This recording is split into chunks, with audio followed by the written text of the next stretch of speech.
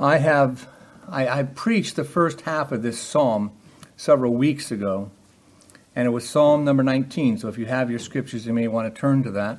This is part 2 of that message in Psalm 19. And so since it's been some time, we will have a time of review, and I would like to read the entire psalm to you. So as I see the pages turning, I'll give you a few minutes. I hear the squeaking on the glass of your tablets that you get done. Welcome. I'm going to read all 7 or 14 verses to you. To the choir master, a psalm of David. The heavens declare the glory of God, and the sky above proclaims his handiwork. Day to day pours out speech, night to night reveals knowledge. There is no speech, nor are there any words whose voice is not heard. Their voice goes out through all the earth, and their words to the end of the world. In them he has set a tent for his son, which comes out like a bridegroom leaving his chamber, and like a strong man runs its course with joy.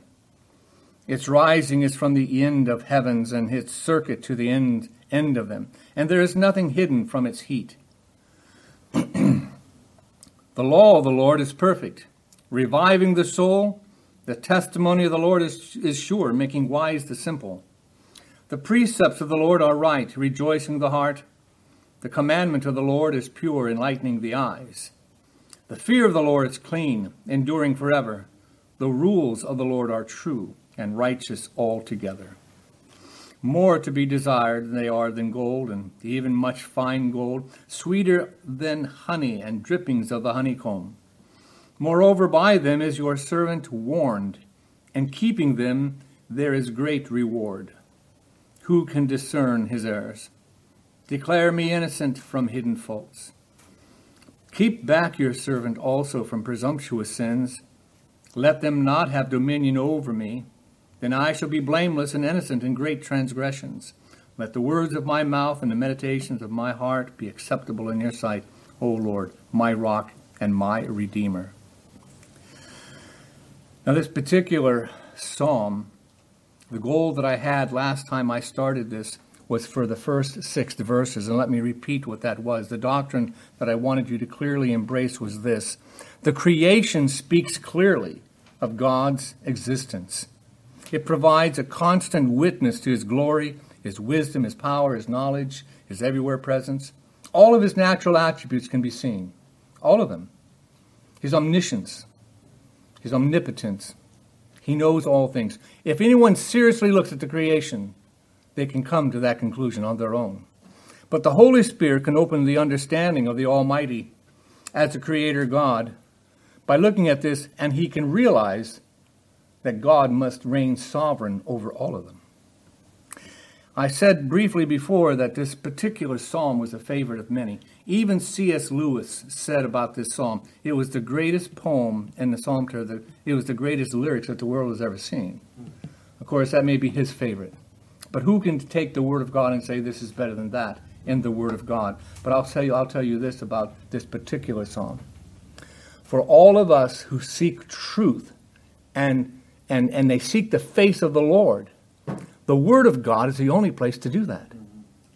He is telling us right now where to look to find God. You look to the heavens, you see his handiwork, but you look to the Word and you find him. And what James Boyce, in his commentary, he said this. You've got 2 books involved. You got a great big book and you have a little tiny book. Creation is the big book. It's a big book. I mean, it's really big. But we do have a little book that contains all that we can know about God, not just about his power, but we can know about his holiness. We can know about his righteousness, his justice, and we can know about his mercy and his kindness and his grace. We can come to those conclusions looking at his universe. But I'll tell you what, there's nothing like being told clearly and plainly that God loves sinners and will save them if they trust him and rely on him. Now, in looking through these words, we have to understand certain things, that many of these words are metaphorical, they're personifications. Now, this is not an English class, but I'll say it like this. This psalm is saying that the creations have a voice. Well, do you listen with your ear and hear the words? No. But like a person, creation speaks evidence. And you have to have a heart to listen. You have to have the willingness or the desire to say, where is God in this world? And the creation will speak to you. It'll say, who can make this? Only God. There's a personification involved here. The creation is just a creation without a personality. But the psalmist gives him a personality and says that this person speaks the glory of God, the way we should be speaking the glory of God. And so let me give you a few of the observations that we had on our first message, and then I'll get into the new material. We have here, as we can see, that the heavens cannot be silenced. You may say, well, they're never speaking to begin with. No. To those who have an ear to hear and to those who have eyes to see, they cannot be silenced. All you have to do is to have a heart that says, where is God? And you will see. Even in God's creation, in the first chapter of Genesis, when he created the heavens and the earth and the sea, those are like pages in a book that says, will you like to see what God has done? But we have confined our search to the heavens in this particular psalm. We talked about how vast the universe is. It can be measured in light years. The idea that light travels at 186,000 miles per second, and yet we have light that hasn't even reached the earth yet, that's a big universe. But the Lord has made it just like that. And he is the one who can do these things.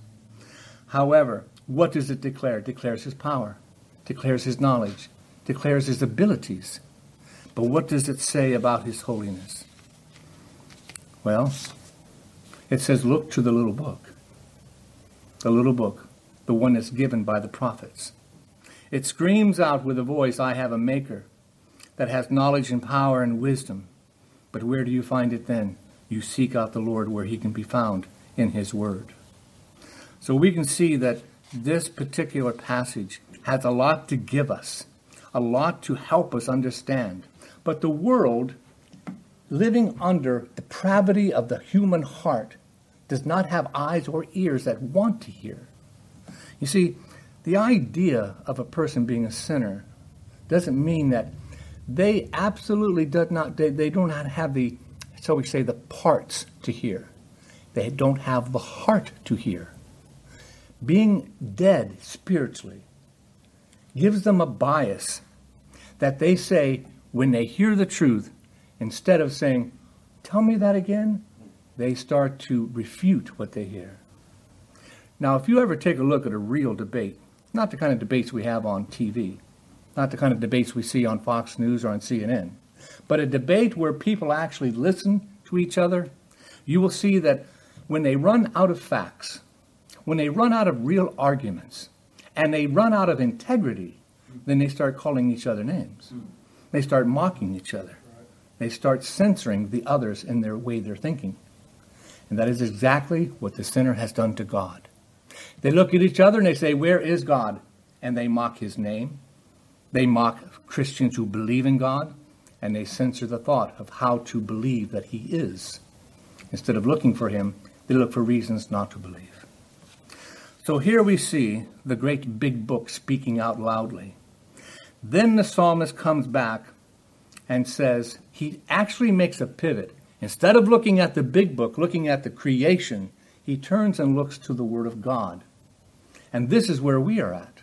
We have been given the greatest, most beautiful gift that can ever be imagined. Every day when you wake up, you see the greatness and the beauty of the creation. But then you have something else where it is true knowledge of God right at your fingertips, right here among us. So let's begin to read verse 7, and we'll pick up from there.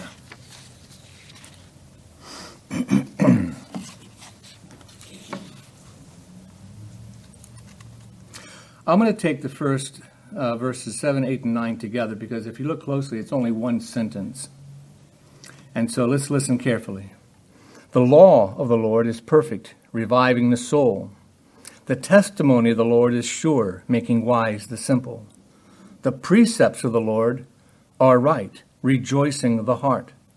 The commandment of the Lord is pure, enlightening the eyes. The fear of the Lord is clean, enduring forever. The rules of the Lord are true and righteous altogether. This is not only perfect in its symmetry, it's perfect in its poetic presence. It is also very enlightening to us as to who God really is. Now, Spurgeon put it this way. This is a brief, but very instructive hexapla. Hexapla. Well, that's Greek. I don't care if you remember it. What it means is that it's taken a truth and written it down 6 different ways. Kind of saying the very same thing over again, but from a different perspective. But 6 different ways. We're looking at the idea that what has been given to us has been God's law. We've been given his testimony. We've been given his precepts. We've been given his commandments. We've been given the fear of God. We've been given his rules. And every one of these are of great value and great beauty. It is a privilege to have been given the knowledge of God and the Word of God in this way. We can say, well, who is God? We can only see his thumbprint, his handiwork, his footprint in what he has done, because he is spirit. And those who have dead hearts cannot see him. And so they must be told with words that there is a law that is perfect. And if you hear and listen to the law of God, your heart will respond. Respond with evidence and proof of where you are in the kingdom of God or in the kingdom of this world. One or the other, because you respond appropriately that way or in that domain. I would like to separate this particular 6 ways of saying how God is presenting himself to the world by saying that these are the means of grace.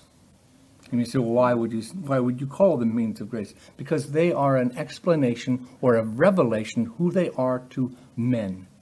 And we'll start off with the idea that this is a revelation in this particular instance to his people. Because when he says the law of the Lord is perfect, there is a response to that. It says reviving the soul. Now that is what it does to God's people. But to a person that is seeking God, who does not have the knowledge of God, the law of the Lord is something to be feared. Something that says you have been condemned and you are dead. So do you see the difference here? There is a difference of the person that's saying, I'm the psalmist, I am speaking that the law of the Lord is perfect. I am able to see the beauty of it, and it revives my heart. That is a different relationship than someone that says, yeah, I've heard about the law of God.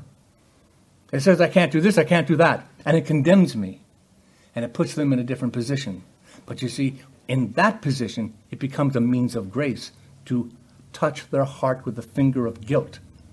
And they say, well, how do they see God? The one who loves God, that believes in God, that lives in repentance to God, they say, how can you get more perfect than the law of God? How can you get more beautiful and more virtuous than the law of God?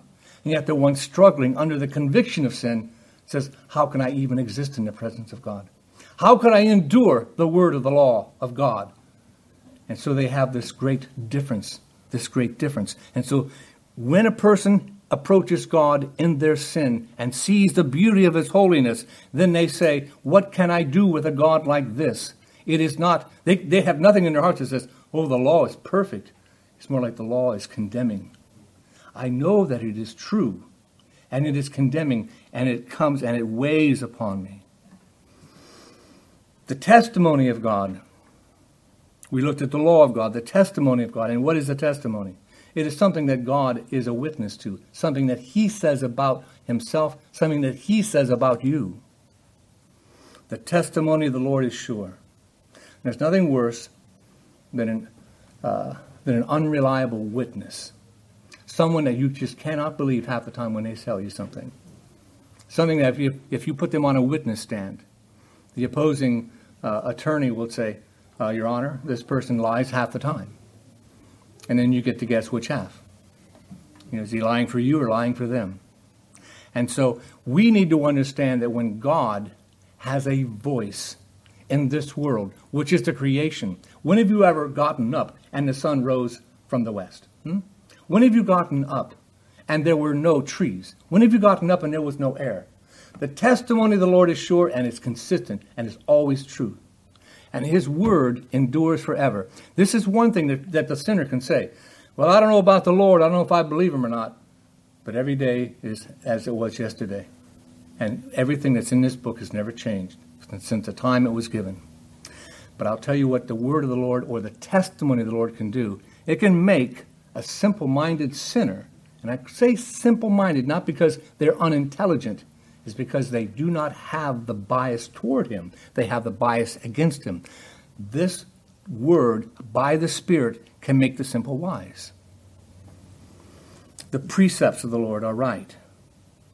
Now, the idea of a precept is something that you can say, well, what is the law of God? Well, if you hear the law of God, the idea that there is an underlying principle that makes it true is a precept. The precepts of the Lord are right. You may hear the law of God, but Christ says it like this. You have heard of old, thou shalt not kill. But I say, you cannot have hatred in your heart.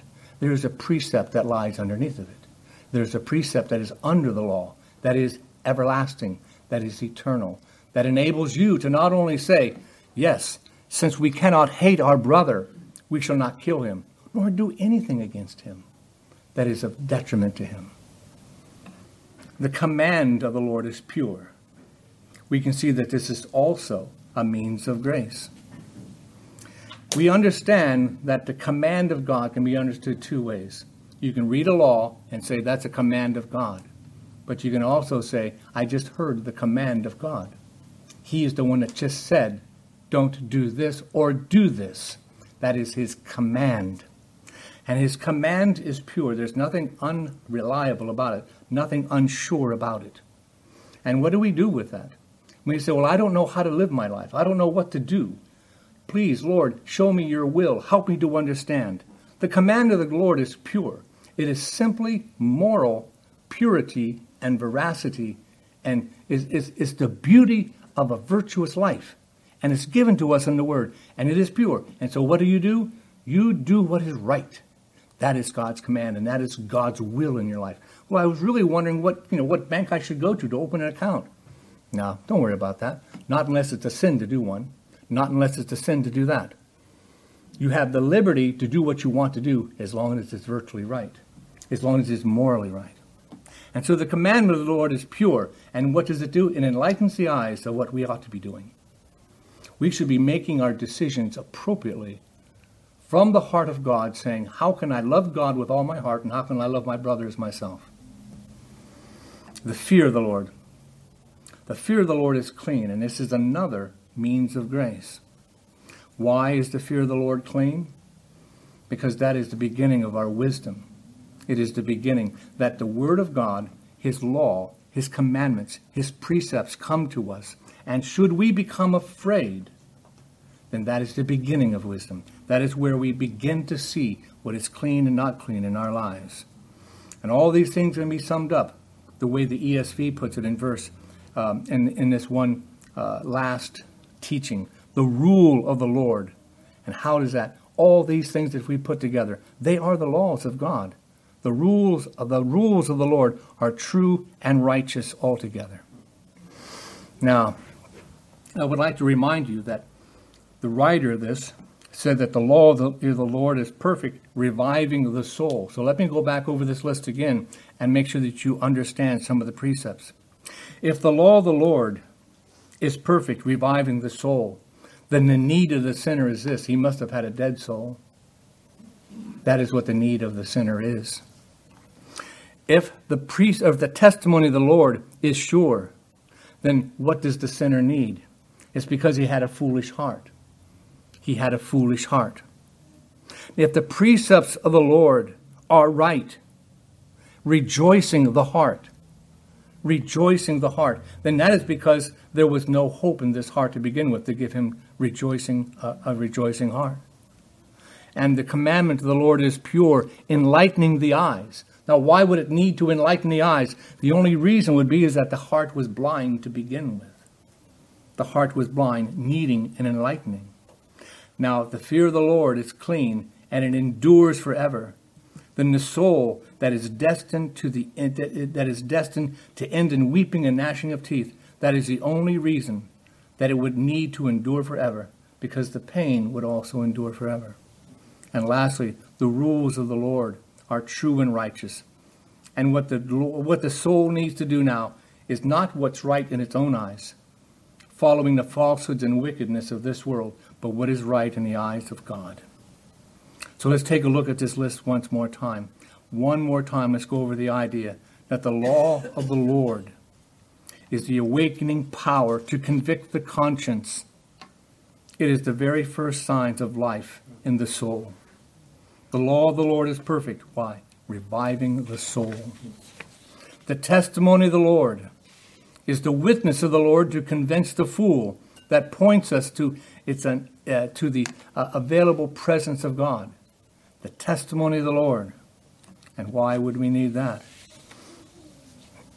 Because it is making wise the simple. The precepts of the Lord, the underlying principles of holiness that provides a moral substance to the law of God, rejoicing of the heart. And then we get to the idea that the commandment of the Lord, giving of his divine instructions to guide us in the journey into his presence, enlightening the eyes. The fear of the Lord, the effect of the heart coming to the realization that it is God speaking to us in our conscience. It must endure forever. All these rules, very much like the laws and commandments of the Lord, a simple understanding of how to act in the presence of God, because he is true and righteous. These are the 6 parallel teachings that are found in the first 3 verses of 7, 8, and 9. So let's go on to verse number 10, 11, and to the end and see what the Lord can provide us after learning this. To be denied, this is verse number 10. More to be desired they are than gold, much more than fine gold, and sweeter also than honey and drippings of the honeycomb. You know, as I get older, I can look at my life and I can look at the days that I've lived. And when I was a young man, it seemed as though I only sought after pleasure. You know, the only things that I wanted to do was what's fun, what's carefree, what's the avoidance of being pinned down with responsibilities. Pleasure was a big deal in my life when I was young. When you get a little bit older, you have responsibilities of children, of family, wives, bills to pay. And you end up seeking after a more successful route, something that's more profitable. And so when the writer here says, there is something more than honey, and there is something more than gold, there's something that's sweeter than honey, something more to be desired than gold. And just what is that? It is the law of the living God. It is the precepts of God. It is the means of grace. All that we have seen. The testimony of God, his precepts, his commandments, his fear, the rules there given to us. Only in the little book, only in the scriptures can we find these things. And therefore, flee the youthful lust that you have. And walk away from the type of things that have enslaved you as an older person. Profit of this world and pleasures of this world, they will dim and really, they'll fly away from you once you seek the truth of Christ, once you seek God, and you will find that there is more beauty, more value in the scriptures than you can find anywhere else. Anywhere else. The beauty of this little book. This is what we're looking at. The Word of God alone is the only source of our knowledge of God in his greatness. And if you desire to be in his presence, you will find the gospel of the Lord Jesus Christ. And that is, for his atoning work, you may trust his grace and be in the presence of a holy God. Verse number 11. Moreover, by them is your servant warned. In keeping them, there is great reward. The Word of God warns us of the destructive power that sin has in our own lives and to our souls. God does not tell us what is wrong and what is sinful just to take away our joy. He does not. Sin is what's destroying us. Sin is what's keeping us addicted to the evil and to the darkness, keeping us so vulnerable to falsehoods. We need to be released from its power. We need to be released from its damning capabilities. Because being justified of our sins is a great blessing. But also in this life, as we live to God, we must be released from its power. And to do that, we must take advantage of the means of grace. And what is that?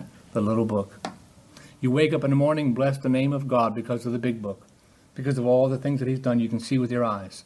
But there is something that you have to have within your life, and that is the faith and knowledge of things that cannot be known otherwise other than in this book. You cannot know that you have a debt to God because of your sin without reading this book. You may feel guilty. The big book can tell you that. But how can you find yourself in the presence of God without the knowledge of Christ? It is a gift. And you say, well, some people don't have that. God has his ways. You trust him for that. If you have questions about God's justice, do not doubt him. If you have questions about why did God do this and why does God do that, the first thing you need to do is to just trust God that he is good. The creator of all the world is not a sinner. He isn't. He is not a bad guy. He's the good guy. That's just what we need to do. Verse number 11. Moreover, by them your servant is warned. In keeping them, there is great reward. Now, we can see the advantage here. That if you take to heart this little book, if you give its due value to this book in your life, if you say, there's no other place, no other position that I can find myself in, that I can go to, there's no other place I can go other than this book to find the truth about God, then that is where your heart is going to look. That is where you will have your search. And you must be honest and desirous in this search, because it will warn you of things to avoid. It will warn you about your own sin. Moreover, by them is your servant warned. And the greatest thing that you need to be warned about is your own sin. He goes on to say that in keeping them there is great reward, but he implies in this verse that the remaining verses is going to be an expansion of this very idea. By them I have been warned. And then this idea is expanded. There's great reward in learning the Word of God, in studying the Word of God, and believing the Word of God. And that great reward stems right out of the fact that we have been warned from it. Warned to avoid sin, to not feed sin, to stay away from conditions that would enable sin. We need to starve the sin in our lives. And from that we get the great reward of what? The presence of the Holy Spirit within our lives. And so when we have that as a reward, we have to understand that the sinner or the sinful mindset, the idea, the way we used to live our lives would be, my reward is having my bills paid, having my health back, having happiness of all the things that sinners wanted. These are not the things that you should be seeking after. You should be seeking after the presence of a holy God with a life that will be continuously after you are in the grave. The beauty of that life begins now. The rewards of that life begins now. We must never forget that sin is always going to be your enemy. It will always try to destroy you. Satan is never going to be your friend. These things are always meant to trap you, to ensnare you, to have you fall into a pit. But you can escape these things by leaning toward God, leaning toward His Spirit, by seeking His presence, by appreciating and loving the beauty of who God is. Verse number 12. Who can discern his errors? Declare me innocent from hidden faults. This is a deeper explanation of the previous verse. This particular question, who can discern his errors? Rhetorical in nature. The person that is saying, verse number 12, who can discern his errors, is this: who can know their own heart? Can a blind man see himself? Can a man who does not have any moral strength understand his own moral depravity?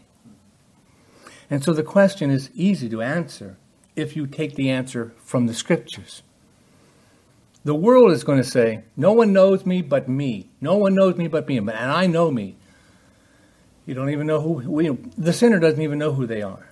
They have created their own moral standard, and they have met their own standard, and they have approved of themselves. But God says, here is true holiness. Compare yourself to Him. Compare yourself to God. And who can discern that error? Only God can point it out to the sinner. Only God can make the simple wise. Only God can give insight to a person to understand his nature. And then the psalmist declares, please, declare me an innocent man from my hidden faults. And to whom are they hidden? They're mostly hidden from himself. They may be hidden from everyone else. They may be hidden from the world. No one may know your hidden sins. You may know some of them, but I'll guarantee that you don't know all of them. When the Holy Spirit starts working into your life, you need to be willing to work with Him. You need to have the mindset that says, I want you to help me. I want you, Holy Spirit, to work within me to not only reveal what I don't understand, but even give me courage and strength to give you free rein to seek out everything in my life. Who can discern his errors?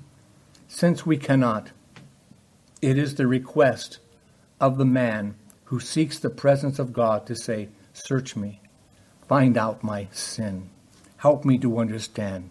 Give me a heart that loves you so much that I can now see and understand my own sin. Declare me innocent from hidden faults, and how can that possibly be?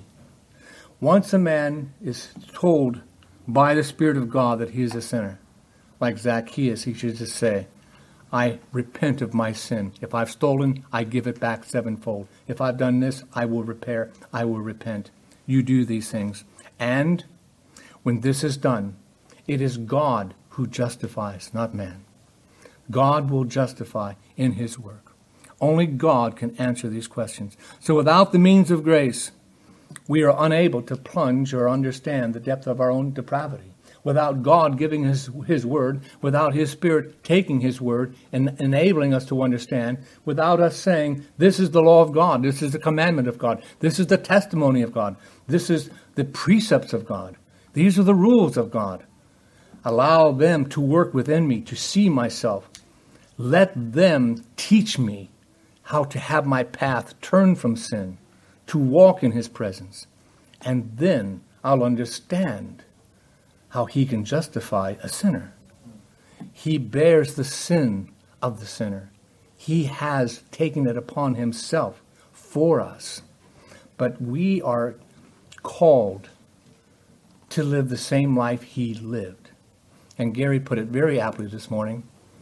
This is the one thing that came into my mind when he talked about the crucifixion of our Lord, when it was preordained, when it was set in plan, when it was told that the world that Jesus Christ would be dying. And that many people hear it this way with their ears. They hear it in a way that makes it easier for them. They hear, the Lord died for me, so I won't have to die. Well, in one sense that's very true, but in another sense that's not true at all. You don't have to die for your sin, but you have to die for holiness. You see, many of us will have to die to sin to walk in the Lord's way. You no longer have to die for your sin. He died for your sin. You will not have to bear the punishment of sin. He bore your punishment. But will you now live for Christ? Will you walk the way He walked? Because His walk led right to the cross. What will our walk do? Right to the bank? No. It walks the very same path that He walked. It's just now we walk to the grave knowing that our Christ died for us, But we are now serving him in this very same walk. We may end up one day on a cross. We may one day end up being persecuted. We may be spat upon. We may be treated like he was treated. And why shouldn't we be? We have the wherewithal to do it. We have the knowledge of the little book telling us, be brave, do what is right, do as a Christian, do the way he would have done. We should be able to live that way for Christ. Who can discern his errors, declare me innocent from my hidden faults?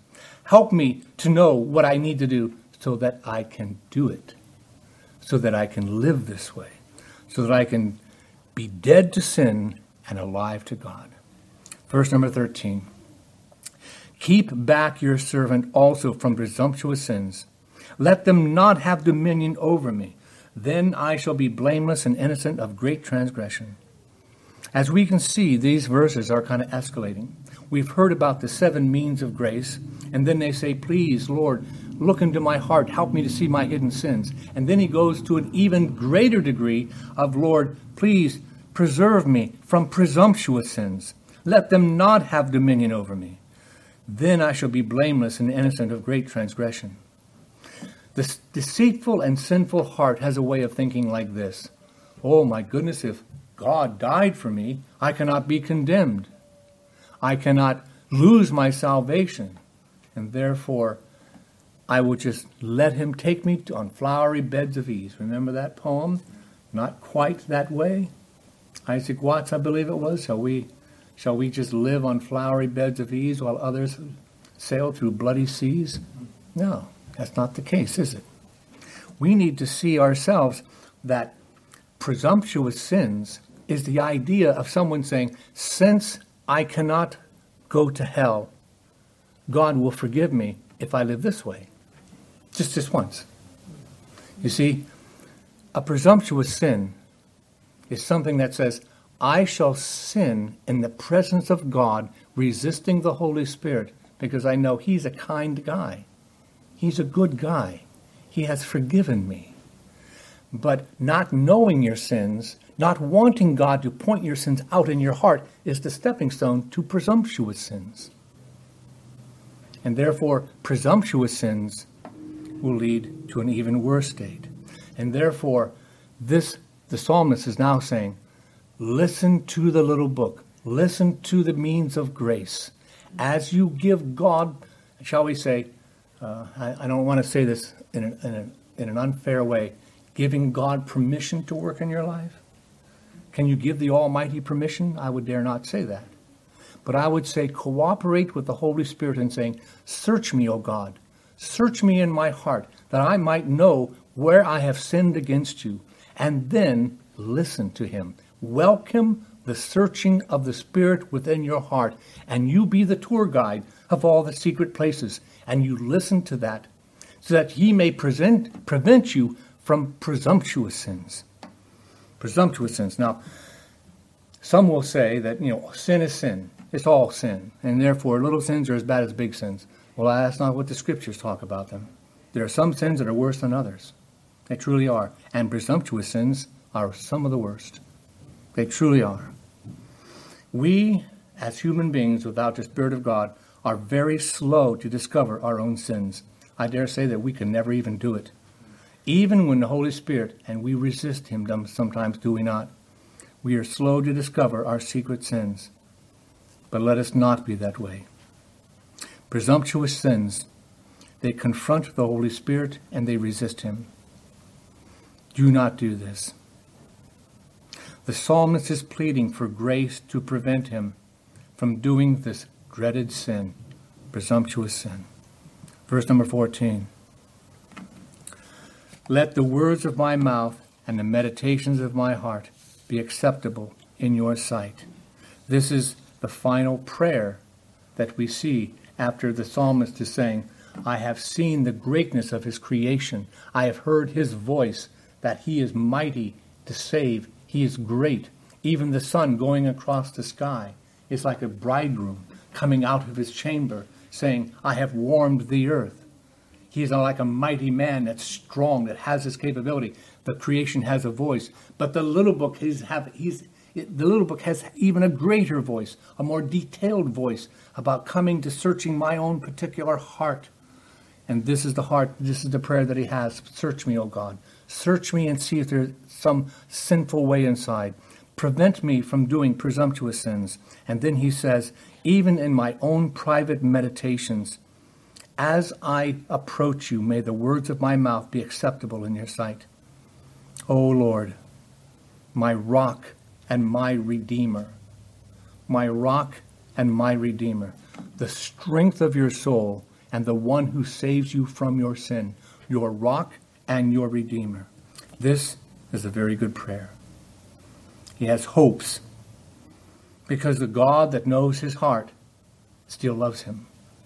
A heart that is wicked in many ways, in ways that many times we don't even want to know and we do not seek. But the Holy Spirit prompts us, look inside and cleanse your ways. Cleanse your ways. So let's go to our practical application, and that is this. Recognize in your life the means of grace. Recognize what God is using to change you. The law of the Lord, it is perfect, is it not? The testimony of the Lord, what he says to you, can be relied upon. The precepts of God should become rooted in your life so that you can understand what is right and wrong. The commandment of God, leave your sin. The fear of God, the beginning of wisdom, a genuine reverence. Live by his rules. All these things are very good things, are they not? The very nature of sin teaches us that we cannot cure ourselves, nor can sin cure itself. Sin will only make us worse, and we cannot help ourselves. We must look to God alone to break its power and its consequences. And so we must come and welcome the workings of God within us. That is the conclusion that we come to. One of the greatest psalms in the Scripture, revealing the means of grace. We can see his voice everywhere, even though people wake up every single day and say, I don't even know if there is a God. And yet his voice is so loud. His voice is so clear in the Word. Take advantage of the promises. If you seek, you will find. I believe that. That is a promise of God. He will open the eyes of the blind. He will have you understand where his footprints are in the clouds. He will enable you. He will give you a heart of flesh, and he will save you from your sin. But you must understand that these things help us see the beauty of who God is. If you have no desire to see the beauty of holiness, then you're still in love with the world. Then that needs to be fixed. May God have mercy upon your soul if you're in that condition. May God have mercy upon your soul if you do not seek the beauty of God. Let's go to the Lord right now in prayer, and let's see what he'll do. Our Heavenly Father, we pray, Lord, that your word is clear, and that by your Spirit it will change the hearts of sinners, and it will embolden the hearts of believers. It will give food to those who need it. It will put beauty into the eyes of those who wish to behold it.